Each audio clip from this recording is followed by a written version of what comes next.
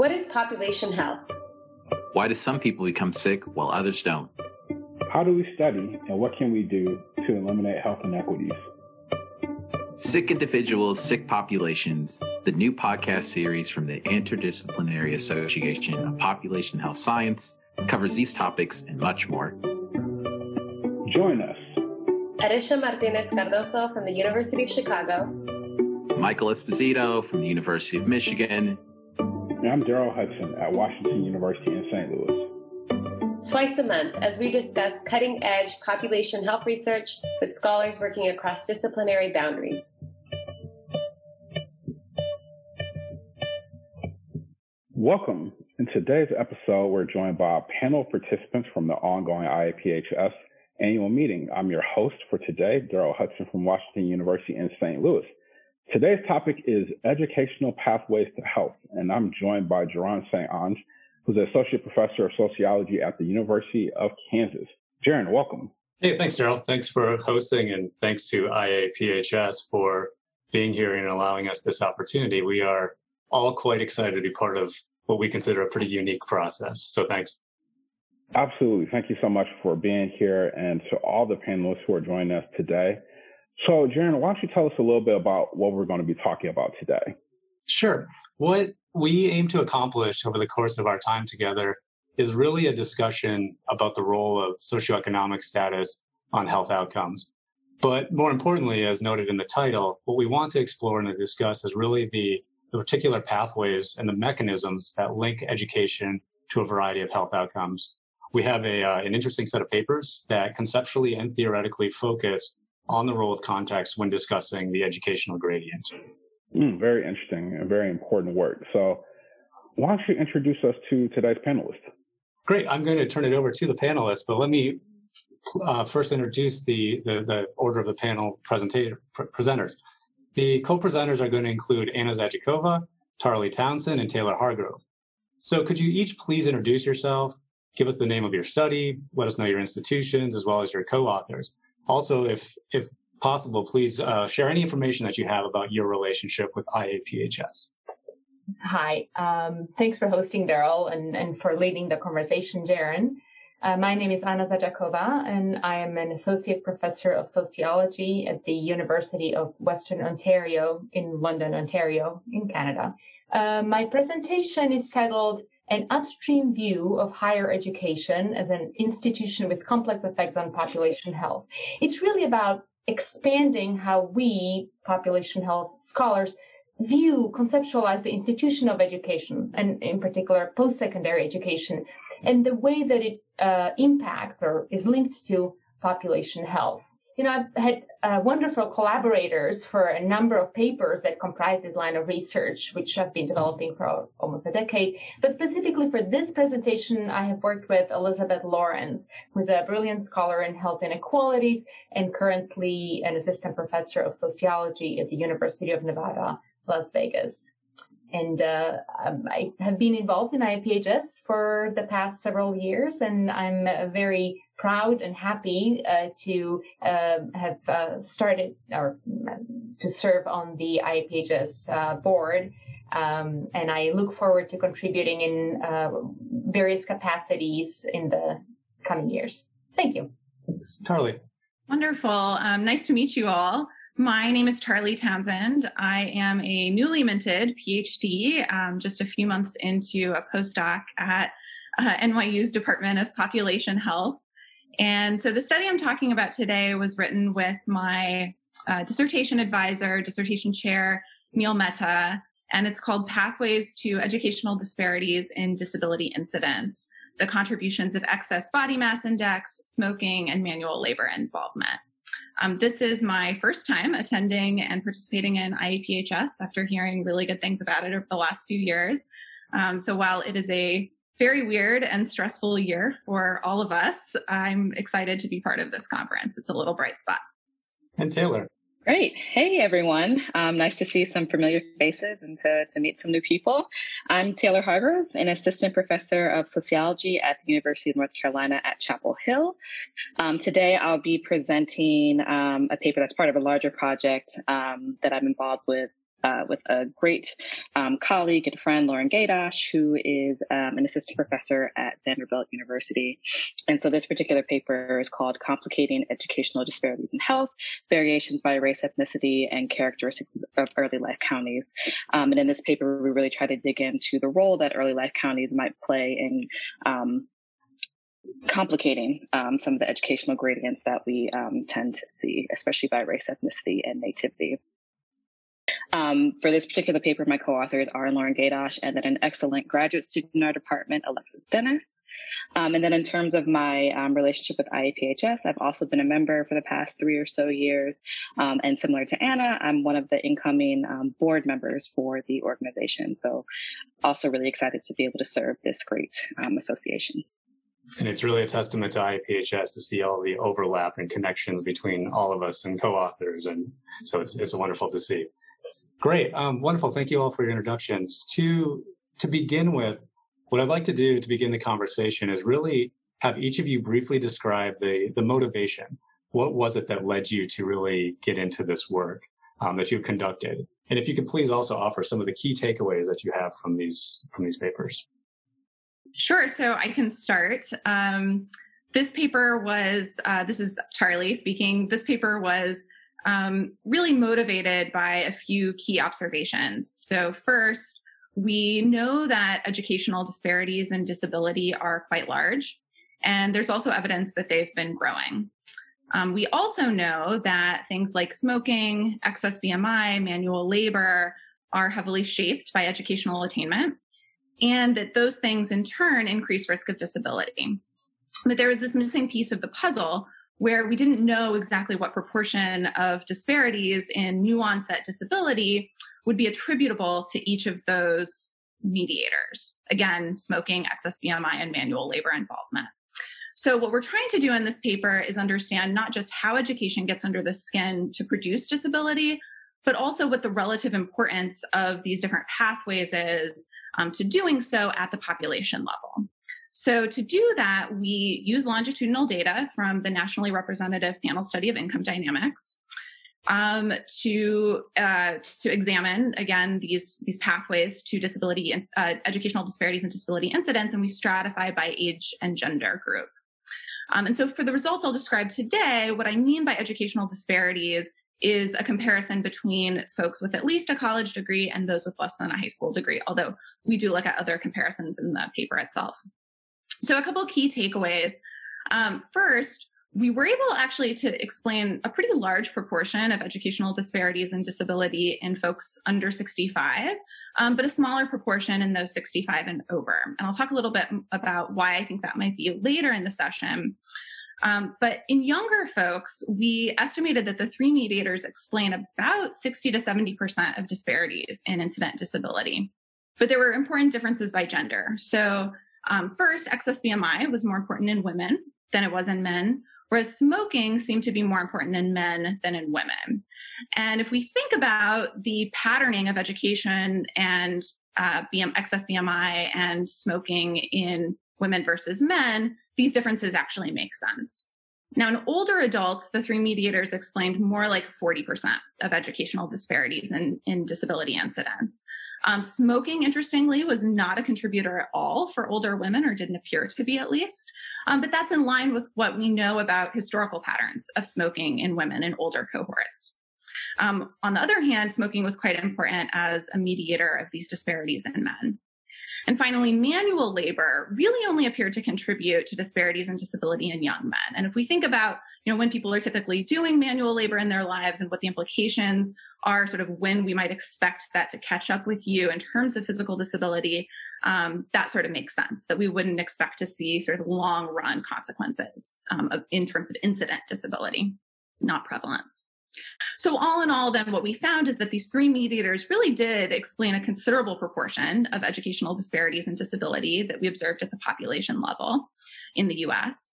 And the results suggest, some mediators that we might want to intervene on in order to disrupt that education disability relationship, and ways in which those might vary by age and gender group. But at the same time, I think as we're all aware of the risks of focusing only on proximal causes, these results also serve to remind us of just how important it is that we push for broad-based educational improvements so that we're really addressing those fundamental causes as well.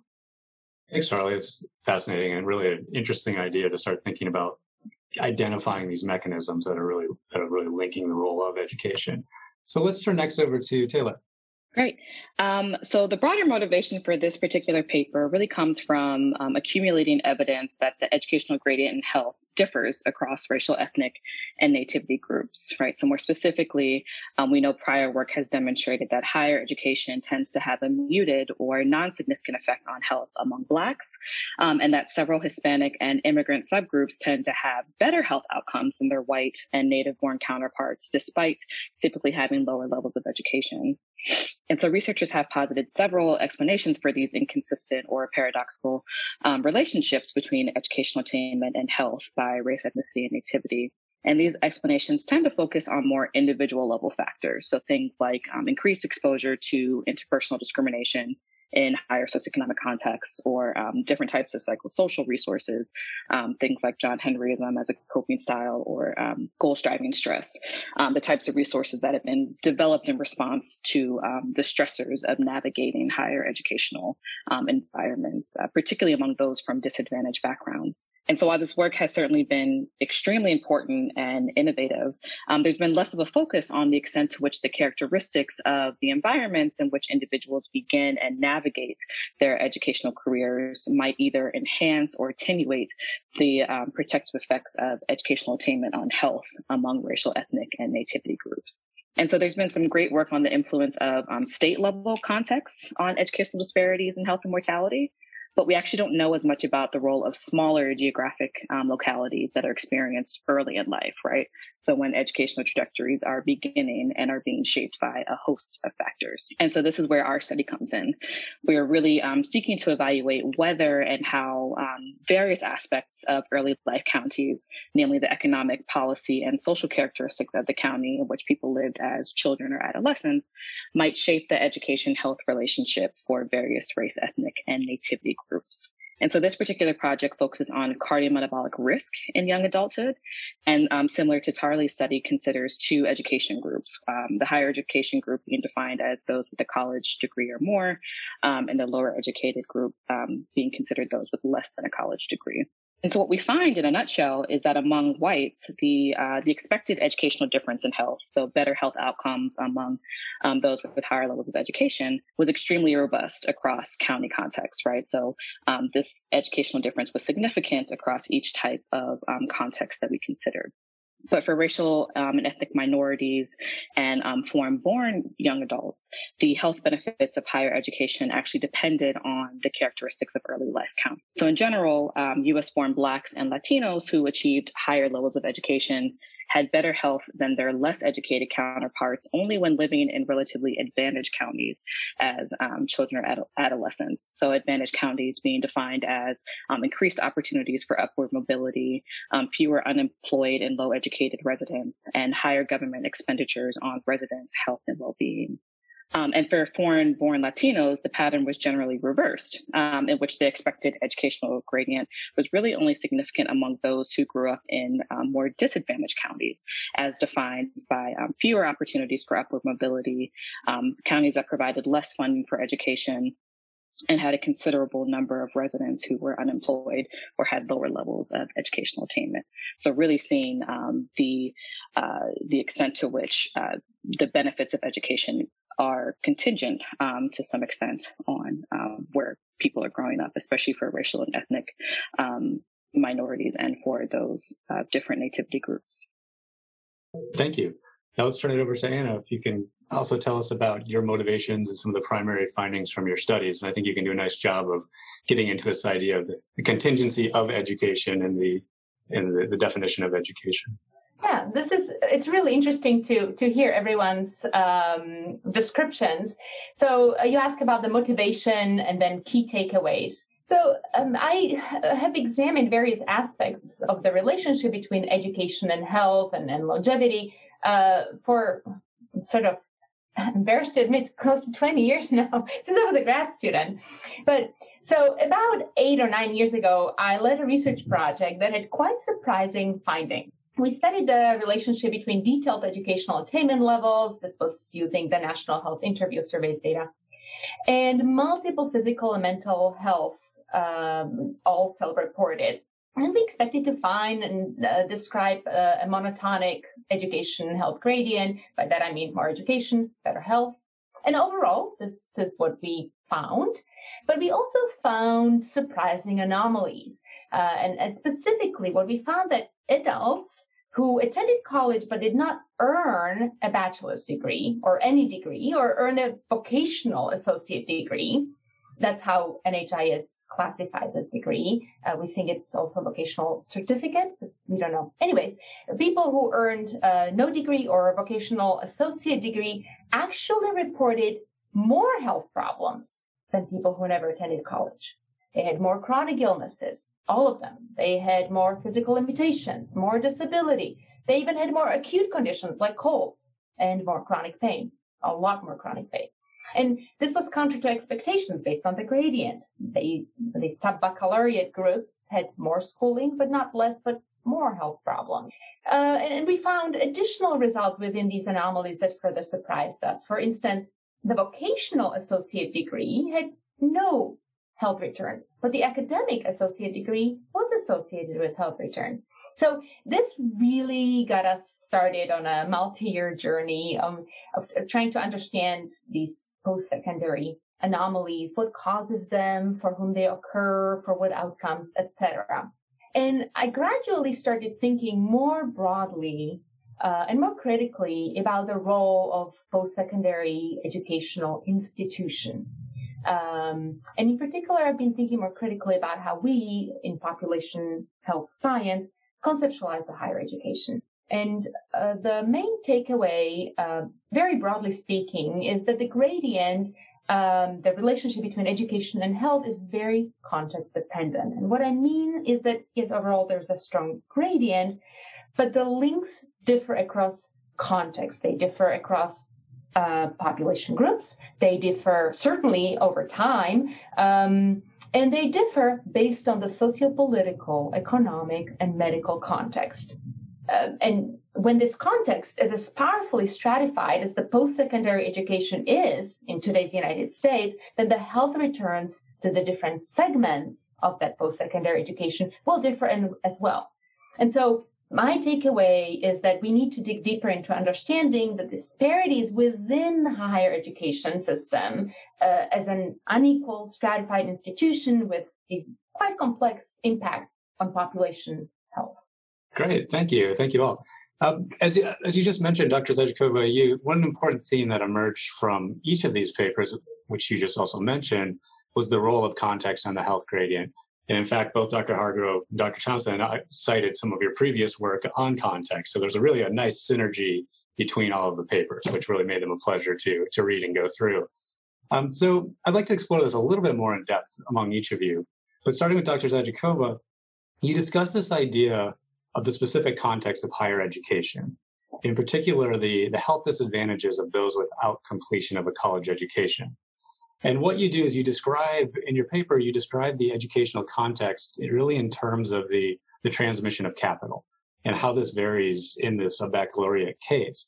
I was curious, one, if you could explain that a little bit more, kind of the mechanisms about what you think is at play with this idea of the transmission of capital. And secondly, you have this kind of compelling line at the end of your paper. And for those of you who haven't read this, who are listening online, it's really this wonderful conceptual, kind of theoretically driven framework about how to think about the educational gradient. But you have this line in there that says, we need to refocus our conceptualization of the institution of education from a meritocratic ideal to really this response to neoliberal policies. So I was hoping you could unpack those a little bit for us. It's a lot, but if you can give us some insights, that would be wonderful. Sure. Yeah, that's a great question. Thanks, Darren. So the sub-baccalaureate case, to me, highlights the nature of post-secondary education, those anomalies that I described previously do. More advantaged students are much more likely to attend 4-year institutions and to complete the bachelor's degree. It's actually interesting that when we say college degree, we mean the BA, although colleges offer other degrees. I think it just highlights very nicely how the BA is the central and credential and the absolutely necessary threshold for sort of entry to middle class life. Anyways, less advantaged students have access to post-secondary education. Now the access is nearly universal, but they're much more likely to attend the various institutions in the sub-baccalaureate market, including the for-profit and the various predatory institutions. And they're also much less likely to complete any degree, and especially the bachelor's degree. So when we find these anomalous null returns to some of these sub-baccalaureate attainment levels, what we are seeing are these intergenerational inequalities playing out in concert with inequalities across the different segment of post-secondary institutions. And what I find really interesting is that very broadly speaking, in population health, we tend towards the conflict perspective, right? We study inequalities. But when it comes to higher education, or education as such, we tend towards a functionalist paradigm, right? That views post-secondary education as this meritocratic ideal, as you said, Jaren, as a uniformly positive determinant of population health, more learning, more credentials, better health. And it's not just in population health, right? This functionalist paradigm has been predominant in sociology, demography, even in social epidemiology for decades. But post-secondary education is a very stratified institution, highly influenced by policies, by corporate interests, and increasingly so. So, for instance, since the 1980s, states began defunding post-secondary institutions. They gradually shifted costs to individuals and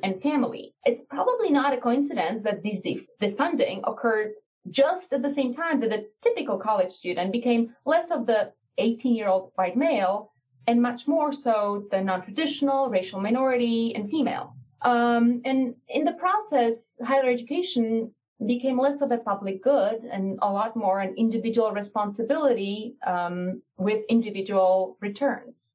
It became more entrepreneurial with corporations and public entities opening countless private and public welfare states, community colleges and other institutions. And this process just really diversified post-secondary landscape. We have this advantaged students attending 4-year colleges and completing, and disadvantaged students a lot less so.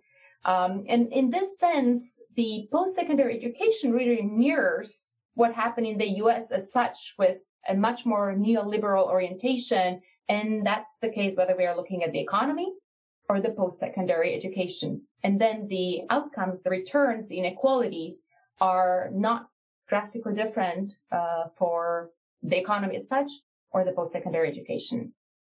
Great, thank you. I mean, I think it's a fascinating idea, to this assumption that we have on returns to education while often ignoring some of the disadvantages. And as I know, there are other sessions going on at IAPHS, just thinking about what does it mean to even have a completion of a degree with student loans, for instance, and the inequalities that come from some of these student loans. Let's continue on with this idea of context. And let me turn over to Dr. Hargrove. Could you talk a little bit about county and talk about the context of counties and the role of county context? Specifically in your work, you talk about it, especially during childhood, and why would we really expect it to continue to persist past the childhood period? Yeah, sure. So we know that educational attainment doesn't happen in a vacuum, right? So it happens within a bunch of meso and macro level environments and structures. And so counties are just one, but really important context in which education and attainment processes are occurring, right? Because we know counties play a huge role in kind of the daily lives of its residents, given that they're one of the main entities for the provision and administration of state mandated services. And so we can think about how the types of counties in which educational attainment begins and occurs might be more or less straining or stressful or difficult or beneficial for individuals of different races and ethnicities, as well as nativity statuses, right? And so this might lead to differences in the ultimate benefit or risk, if you will, of higher education. So, for example, counties that facilitate upward social mobility or make socioeconomic attainment easier might mitigate the effect of high effort coping or sustained effort, which tends to be employed to be able to achieve higher levels of education, and which are also shown to exact a physical health toll on those who undergo these types of coping mechanisms. Or we can think about how counties that differentially allow for the American dream, right? So success based on effort, might shape the social psychological consequences of the educational attainment process. In a similar manner, the policies and economic opportunities of a given county might shape the importance or meaning of education for health just generally. And then lastly, we might think about how the characteristics of one's county of origin might also shape the expectations or aspirations that one has that may or may not be fulfilled, right? And so this could lead to different types of unique stressors that aren't always captured, things like goal-striving stress and identity threat or identity safety that could ultimately have these sustained effects on health. And so then a life course perspective really helps us think about why we expect the effects of county environments to persist across adulthood, right? So for one, early life environments can set or shape trajectories of strain or stress that is experienced across one's educational career. So for example, individuals living in socioeconomically disadvantaged neighborhoods in childhood and adolescence might not only experience barriers to accessing higher levels of education, right, which would then go on to limit their ability to acquire additional resources associated with higher education, things like income and employment, but they might also be exposed to stressful experiences during this process of attaining higher levels of education, really given the potential discordance in the types of capital that exist or are cultivated within their early life county, and those that are needed to be or become most successful in different educational institutions.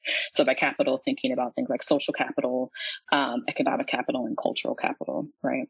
And then another important reason that there might be these lasting effects of counties is that the role of early life environments really shape or we know that that early life environments play a role in the development of behavioral responses to stressors and in the development of lifestyle choices that persist across adulthood. So in particular, the characteristics of early life counties might create these specific types of cultures that residents are subject to and that shape the type of student someone becomes throughout their educational career, right? So shaping how they approach or address different obstacles that come up in their schooling. And so we might think about how county cultures that people are exposed to early on might differentially shape the need for individuals to develop different lifelong strategies, both physiological and behavioral strategies for dealing with stressors, strains, and opportunities of educational attainment. And so those who grow up in more disadvantaged contexts, for example, may be more likely to develop coping strategies that are characterized by resilience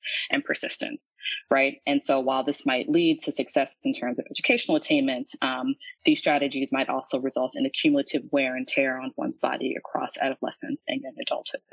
Yeah, and then we also so many great ideas here. I mean, the challenge I know for me as a population health researcher is like, how do we measure these things, especially among those of us here who do a lot of like large secondary data analysis? I'm just thinking, where do we get these variables? You know, how do you get at economic or educational aspirations? How do you get at these kind of motivations, which I think you point out a lot of the great theoretical ideas and also the challenging empirical, empirical challenges we have in front of us. Yeah, we definitely need some more of these more nuanced and complicated measures to try and test them for sure. Great. Thanks for some wonderful insights. Now I want to turn over and think about another theme that was observed across all of the papers. And one of the things I really liked about these papers is that it's looking at a group of different outcomes. So the outcomes differ across the papers. And also thinking about the role of timing and how do we actually measure and where do we measure the educational gradient on health? At what point in the life course? And I think, Dr. Hargrove, you did a nice job of really emphasizing this idea of the life course and the importance of it. So I want to turn over to Dr. Townsend and think about your point. You point this out really well when you show the relationship between manual labor and BMI have different implications on disability depending on the age of outcome. Could you expand on that a little bit and let us know why you think that's the case or what do you think is going on? Sure. Yeah. So I'll give some examples. As I mentioned, we looked at incident disability and disparities in disability in both folks 65 and older and folks under age 65. And as I mentioned, the apparent role of each of the three mediators that we examined in driving educational disparities and disability did vary by the age group that we were looking at. So we didn't have, because we were using PSID data, we didn't have multiple cohorts, which means that we were only able to sort of speculate about where some of these differences were due to age, period, cohort effects. And all of those processes are probably intertwining, but of course, they're all important. So just some examples to speak to your question, Jaren, thinking about age differences and age effects. So I mentioned that the three mediators explained or appeared to explain less of disparities in disability in older ages than they did at younger ages. So that leads us to wonder what other mediators we might be missing that are especially important at explaining disparities in disability incidence at older ages. So one important one might have to do with frailty that emerges and increases as we age. So one's ability to adapt their environment to reduce the risk of disability as one becomes more frail is probably quite important. And of course, remember, disability is not just a product of one's physical status. It's about the interaction between the physical and the environment. And so one's ability to adapt the environment is really an important sort of tool. And that tool is going to be almost certainly patterned by socioeconomic status. So we think that at older ages, this ability to sort of manage frailty and adapt one's environment is likely to be a mediator, a really important mediator that we're not seeing that to be as crucial at younger ages. Thinking about cohort effects and period effects, we saw that smoking contributed to disparities in disability in younger women, but not in older women. So this actually makes a lot of sense in the context of cohort shifts in smoking and disparities in smoking in women, where historically at first women weren't smoking. Prevalence of smoking in women wasn't as high as it was in men.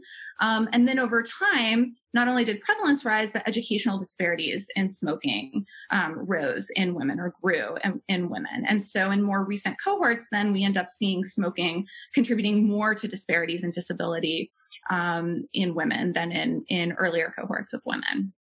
So there are a lot of kind of contextual effects and processes to tease out as we, try to understand these mechanisms underlying the education health gradient.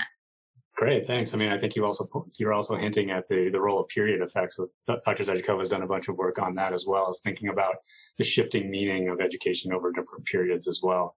I want to turn back to Dr. Hargrove to answer this question as well. You also discussed the meaning of health risk management at younger ages, and you started getting into this a bit when you were just talking a second ago, but could you comment on your thoughts or findings about the role of age or timing in the measurement of health outcomes related to the education health gradient? Yeah, so I think just with any study, it's definitely important to think about what kind of outcome is most appropriate given the age of your sample or your target population. And so because we wanted to focus on young adulthood for a variety of reasons, which I'm happy to talk about in more detail later on, but really thinking about that period that precedes what we've seen that precedes this rise in midlife mortality that's kind of been going on, it's really important to think about how do we measure poor health or even variation in health among such a group, especially because young adults tend to be pretty healthy, right? Especially compared to middle-aged or older adults. We also know that a lot of chronic conditions haven't manifested yet, and we know mortality is rare. So it becomes a challenge to figure out what meaningfully to capture among this group. And so we decided to focus on biological indicators of physical health, which can really help capture underlying variation in young, relatively healthy adult populations, right? And so for this particular project, we created a measure of cardiometabolic risk that encompasses 7 different physiological indicators that represent biological function in metabolic, inflammatory, and cardiovascular symptoms. And so these types of markers just generally, I think, give us an indication of how biological systems are functioning as a result of social experiences and exposures. And I think they can give us some insight into the development and the progression of disease before symptoms or permanent damage might come about, right? And so this can kind of really give us a greater understanding of both the social and biological forces driving health disparities at later ages. Great. Once again, I feel like the more it sounds cliche, but the more we learn about this stuff, the harder it gets to figure out what exactly is going on. Let me turn to the next question. And I would just like to comment on your overall contribution of your work, understanding the education health gradient. And really what I'd like you to know is, what I'd like you to explain is, how do you feel your work is really pushing forward the discussion? And feel free to add some specifics from this project or from another project. And I'll turn over to you first, Anna. Oh, that's another great question. Let me answer it in a little bit of a roundabout way. So since 1944, when the GI Bill was introduced, college education has been an absolutely integral part of the American dream. The expectation, I would say actually the pressure, social and cultural, to attend college is intense, and it makes sense because college degrees are increasingly necessary for a middle-class life. And in fact, the majority of our young people conform to this pressure, this college for all ethos, and enroll in post-secondary education. For instance, about 70% of high school graduates enroll immediately, so within 3 months after graduating, and additional adults enroll a little later. Now, nearly universally, college students, we know, aspire to earn a bachelor's degree, but fewer than 60% ever get there. So more than 40% of college students who want to earn a BA never do. This translates to about 57 million American adults, to be precise, 25 and older, 57 million American adults who have attended college but did not earn a BA. They may have earned an associate degree or no degree at all. 57. This is in contrast, by the way, to about 50 million with bachelor's degree. So if we can take the sub-baccalaureate group as one group, which we shouldn't, it's a heterogeneous group, it's the model education in the US, okay? Yet we often just lump them into one group. Sometimes we lump them with high school. We say less than high school, BA. Where is the 57 million in our research? Sometimes we lump them with BA completion. We say less than high school, and then some college or more. We can't do that. It's not appropriate. My work shows that the health within this group is both highly heterogeneous and not really evidencing much of a return except for the academic AAs. For example, in a recent paper, we looked at chronic pain, and we found that chronic pain is as high among adults who went to college and dropped out or earned no degree as it is among high school dropouts. And moreover, when we looked at a number of mechanisms that we tend to examine, such as economic well-being, employment, social ties, health behaviors, to explain the disparities in chronic pain, we explained them for all groups except for the sub-baccalaureate, for some college. There's something else than their jobs, than their incomes, than their marital status, than smoking and alcohol use, etc., that's causing this really enormously high level of chronic pain, but also a number of other health measures or health problems among the college dropouts. So what I think that this work shows is that we really need to understand better the health returns to this enormous segment of the American population. Since I'm based in Canada, I started looking at what's happening in Canada. Actually, it's quite similar. The sub-baccalaureate segment here is also large, and there's also some indications that the returns to sort of associate degrees, especially trade certificates, are none or even negative. So we need to understand why this is happening, why the returns to at least some levels of post-secondary schooling are so low for at least some of these groups. And it is critical to understand both because this is a large population group, and for policy reasons, we need to be aware of their sort of excess level of health problems. And it also is important for conceptual or theoretical reasons because I think it can help us get some purchase on how education operates. We can see maybe a little bit of the intergenerational transmission of inequality, maybe some of the disparities within the educational market operating. So there are different reasons why I think this is a very promising area for further research. Hey, thank you. And I think you're overlapping a lot what Dr. Hargrove was saying. I mean, thinking about this transmission of not just, economic capital, but thinking about it in terms of cultural capital as well, and kind of the meaning that's associated with some of these different degrees. So thanks for sharing that. Let me turn it over to Tarly. What are some of your thoughts on how are you pushing the field forward? Yeah. No pressure. I know. No pressure, right. Yes. Especially coming after such a giant in the field. It's true.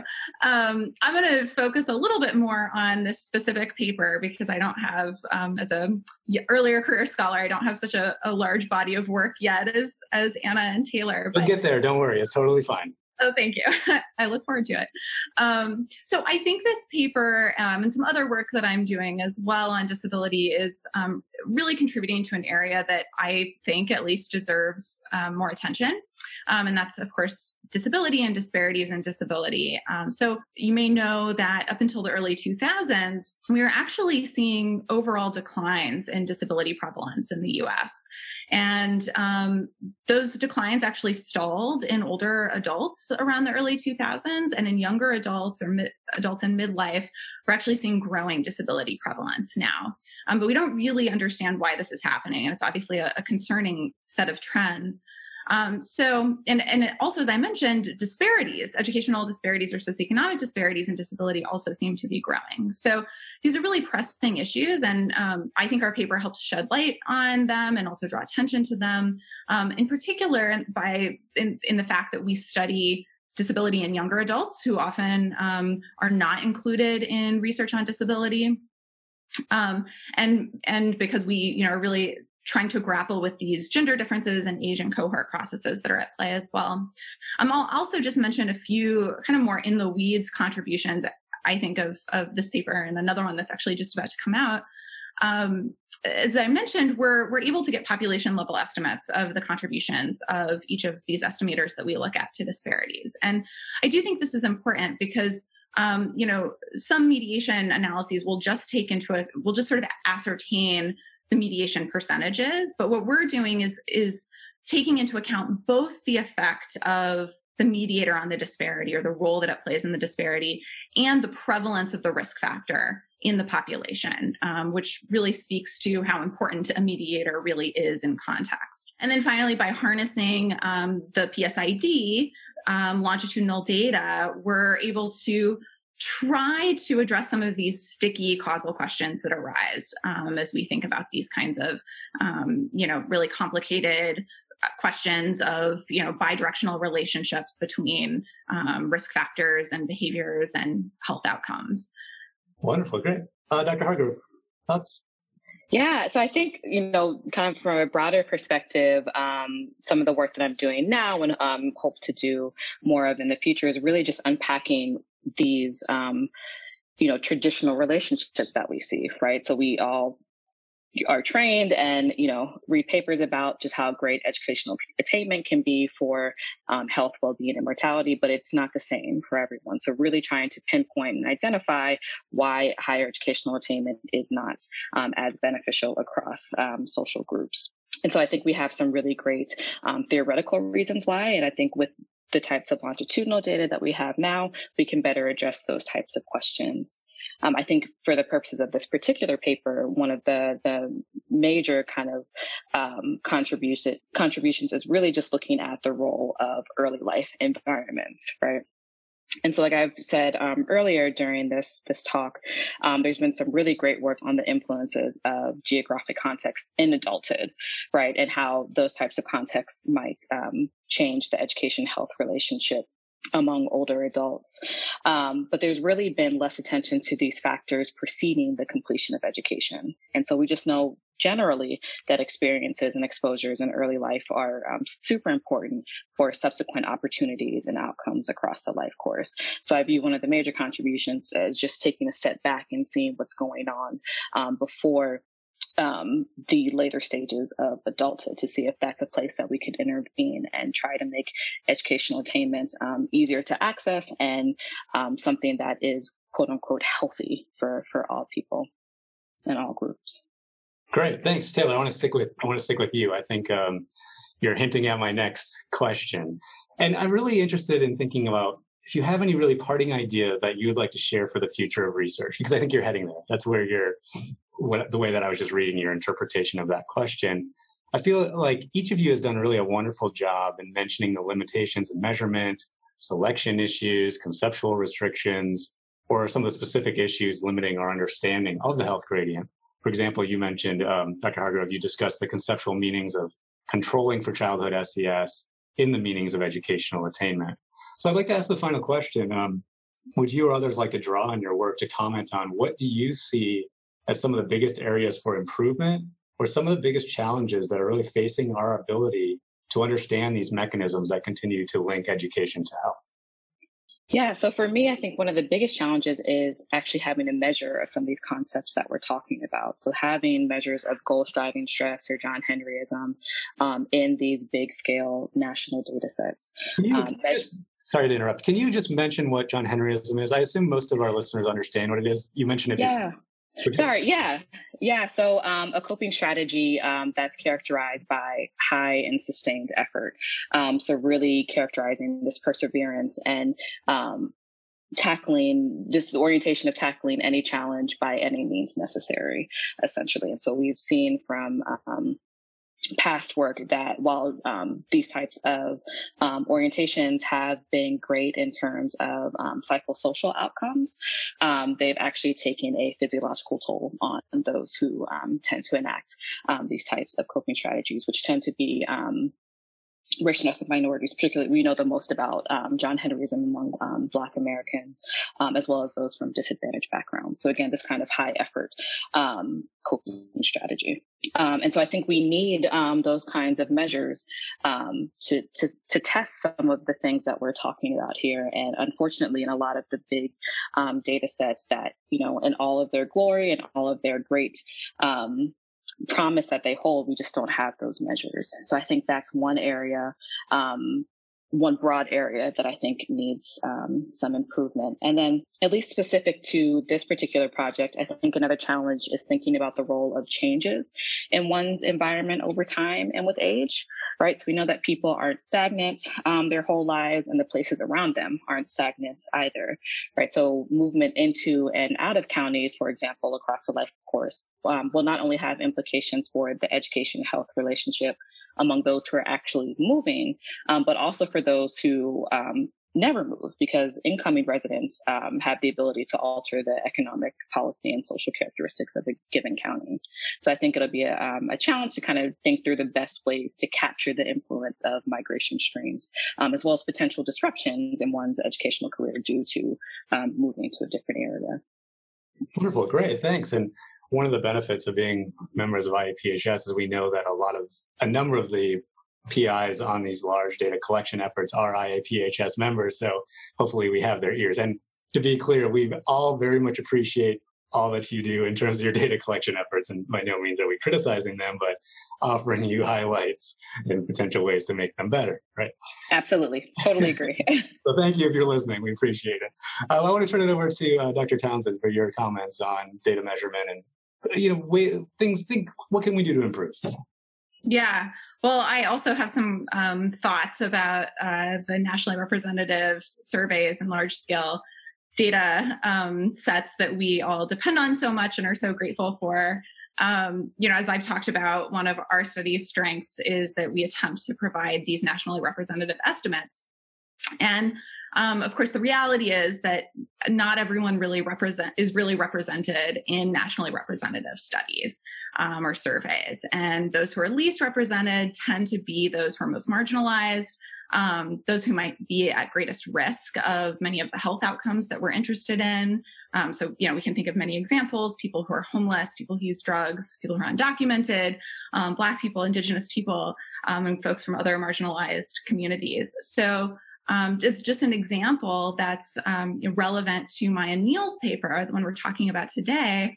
There was a paper back in 2011 by Brandon Poole that found that if data on incarcerated men, they didn't look at women, were taken into account in national estimates of obesity, national prevalence estimates of obesity would be considerably lower, and the educational gradient in obesity would actually look somewhat different. And that would also vary by race, ethnicity. So I do think that, of course, again, folks who are running these surveys are thinking very hard about these groups and working hard to access, everyone.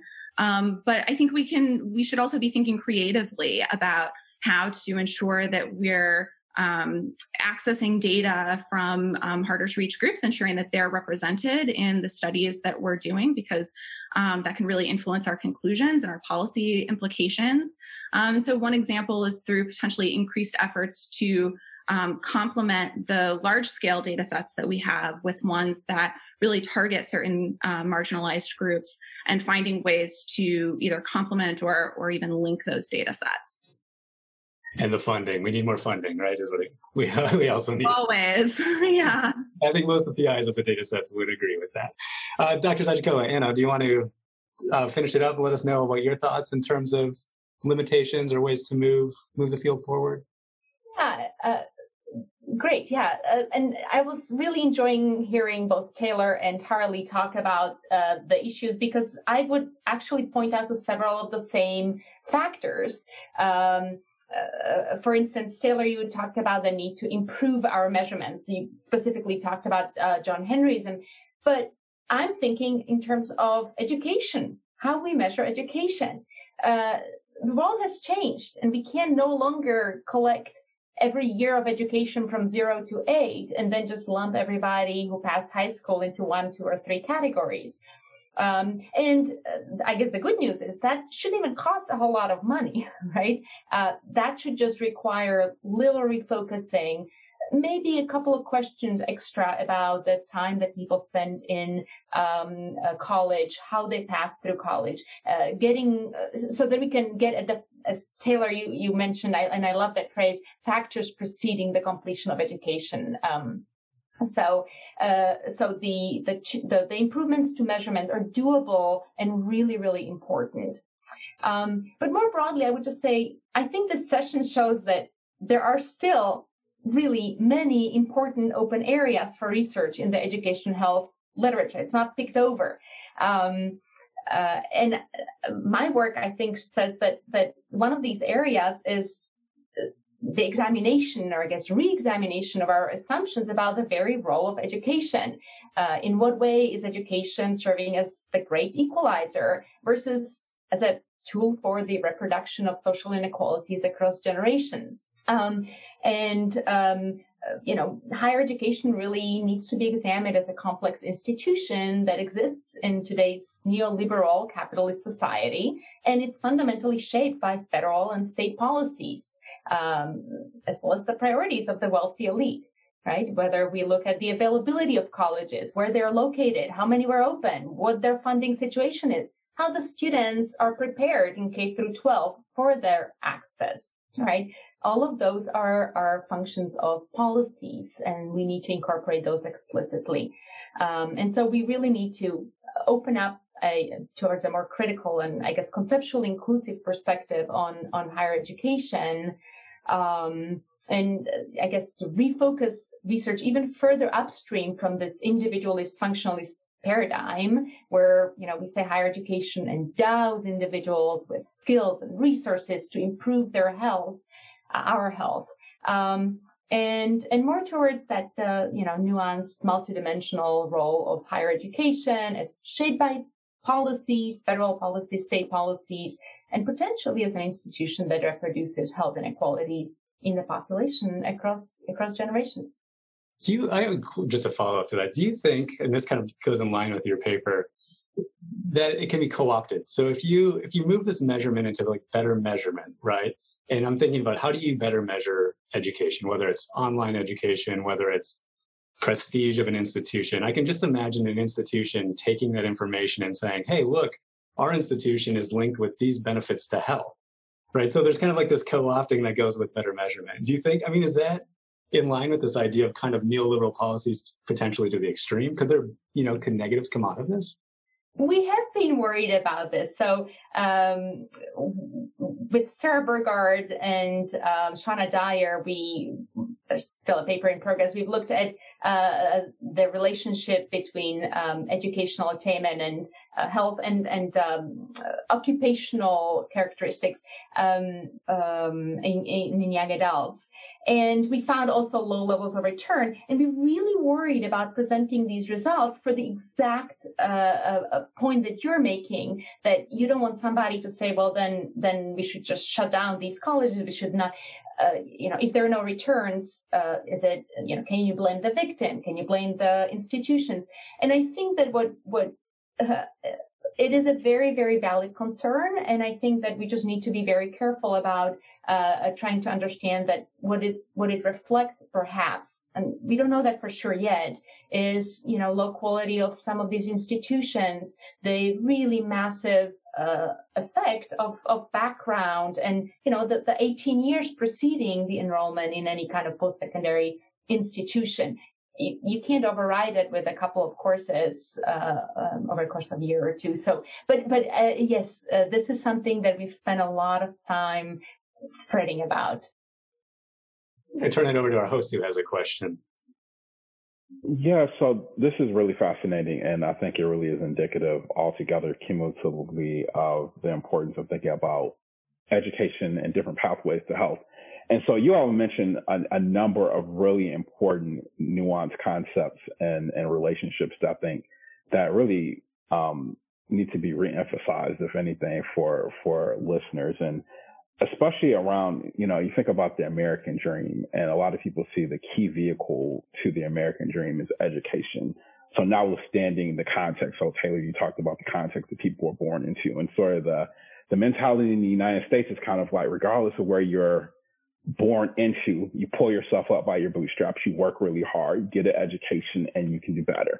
And then Anna's work is saying, you know what, that might not be the full story here. And I thought it was really shocking. Is this right, that 60% of people who start college don't complete? Is that right? 60% never earn a BA. Now, in theory, some of them have maybe set out to never earn a BA, but we know from research by people like Eric Grotsky and Julie Posel that vast majority intend, hope, yearn for a BA. Wow. Yeah, and I think from a methodological perspective, we often lump those two groups together, right? We often put people who've completed any college and with people who've completed college, and your work is showing that indeed there are two different health profiles there that we need to be paying attention to. So a number of follow-up questions there, and this can go to anyone. And I think this kind of goes into Jaren's question as well. And I know you all are not saying that education should be considered a risk factor.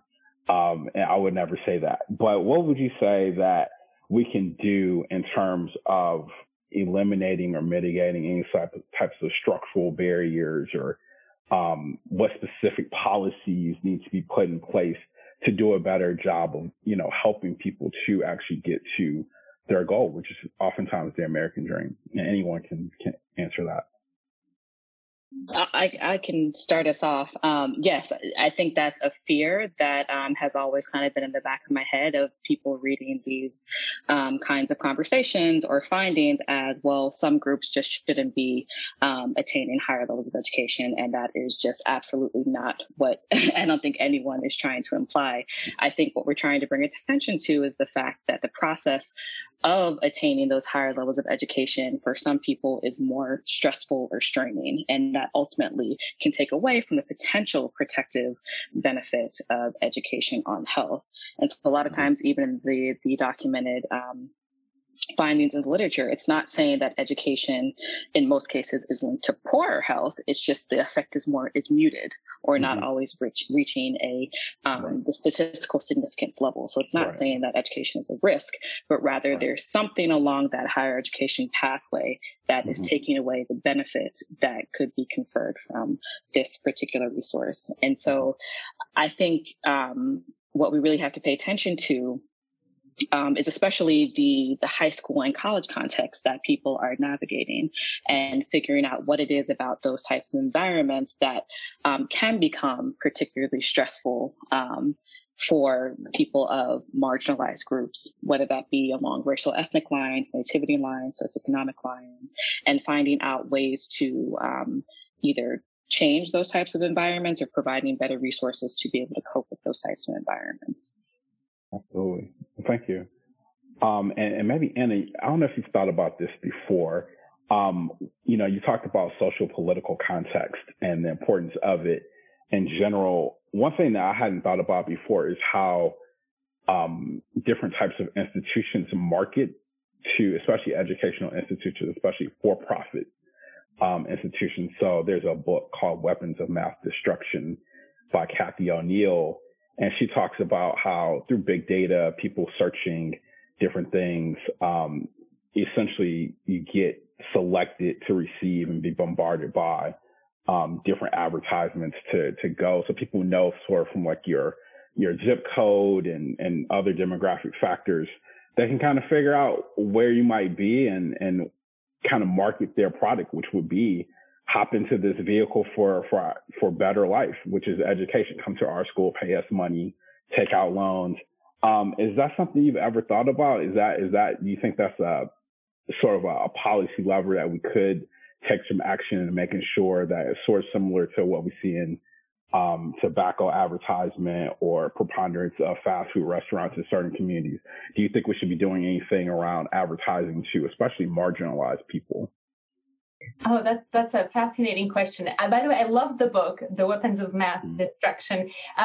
There is a book that also reminded me, or your question reminded me of, and that's a book by Tracy Cotton called Lower Ed. And that's a book specifically about for-profit colleges in today's economy.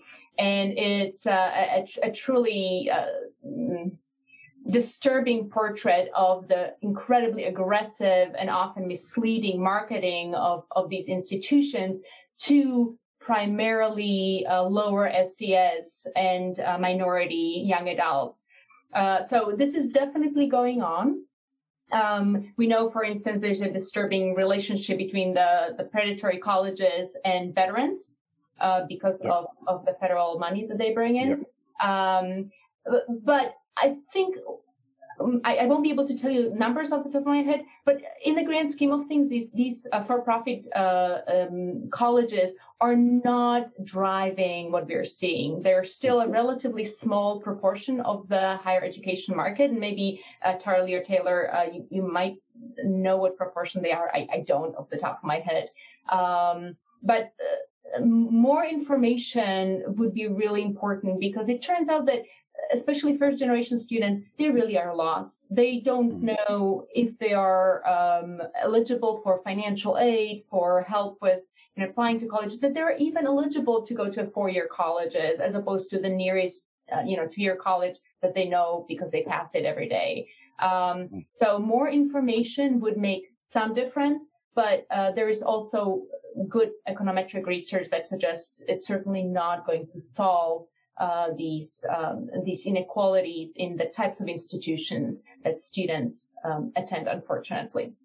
I'm curious if they're starting to ramp up. I mean, I'm just thinking about what's going on with the pandemic and how, these for-profits, they have a pretty, they have a nice marketing campaign, they know how to do this, and they're much more flexible than the traditional university. You take the traditional university that's now moving remote, and pretty slowly, I mean, not just speaking for my institution, but, we're all kind of figuring this stuff out. And they seem like poised to kind of jump on this and say, hey, why pay all this money when you could pay it to us, at least in the meantime? So I almost wonder if this isn't a time where we're going to see kind of a ramp up in for-profit, or at least I'm sure they're thinking in this direction. Yeah, that's an important question, and definitely timing. Annie, did you have a thought? I was just thinking that, I'm sure that's what they were thinking. And I think that's what many of us in more mainstream parts of the higher education are afraid of. But I think that when you look at, middle class and upper middle class students, they know better than to go to, these institutions. They know what they want. They know how the signal that the different names of universities bring. And so, but yeah, this is something that we should keep studying now, or we should study now, and this year, next year, this is going to play out. So it will be interesting whether there are going to be answers to your questions, Sharon, on this. You're right. And I think that's, again, comes back to this idea of kind of transmission of capital and what does education mean? And you're right, among upper middle class individuals, this idea of names of specific institutions have a lot of cultural capital associated with them, whether they're remote or whether they're not. Absolutely. And Charlie, I had a question for you. I don't know if you'll be able to answer it, but I was thinking about, especially right now with the growth of the quote unquote gig economy, and how so many, especially from Anna's work, thinking about all those people who either don't complete college or who get a trade degree or associate's degree that they can't quite use. A lot of people are finding themselves into the gig economy. So they're delivery drivers, they're driving Uber or Lyft. A lot of people, economists, are very interested in studying that population, but I'm really curious about, especially for the age cohort and for the potential for disability. So, if you go back to like Lynn Syme's San Francisco bus driver study, which was seminal in showing how people were sitting in traffic and the lack of control. But we know now we have Postmates and all these other apps on our phone, and we know that they're dependent on what we rate them and getting their timely, getting our food their timely. Any thoughts about, sort of on the horizon, things that we should be thinking about in terms of the effect of the gig economy on health? Yeah. I think you pointed to a few already. So our study, again, looking at manual labor, and we were specifically thinking, or primarily thinking, about the role of manual labor in creating additional occupational hazards that could set people up for disability. But as you're getting at, Daryl, there are so many other ways in which work could and does drive health outcomes, including disability. And there's so many dimensions of work. So you spoke to job control and how the sense of not having influence over what one's doing and one's impacts can contribute to things like chronic stress, which can translate into higher incidence of heart attacks, for example.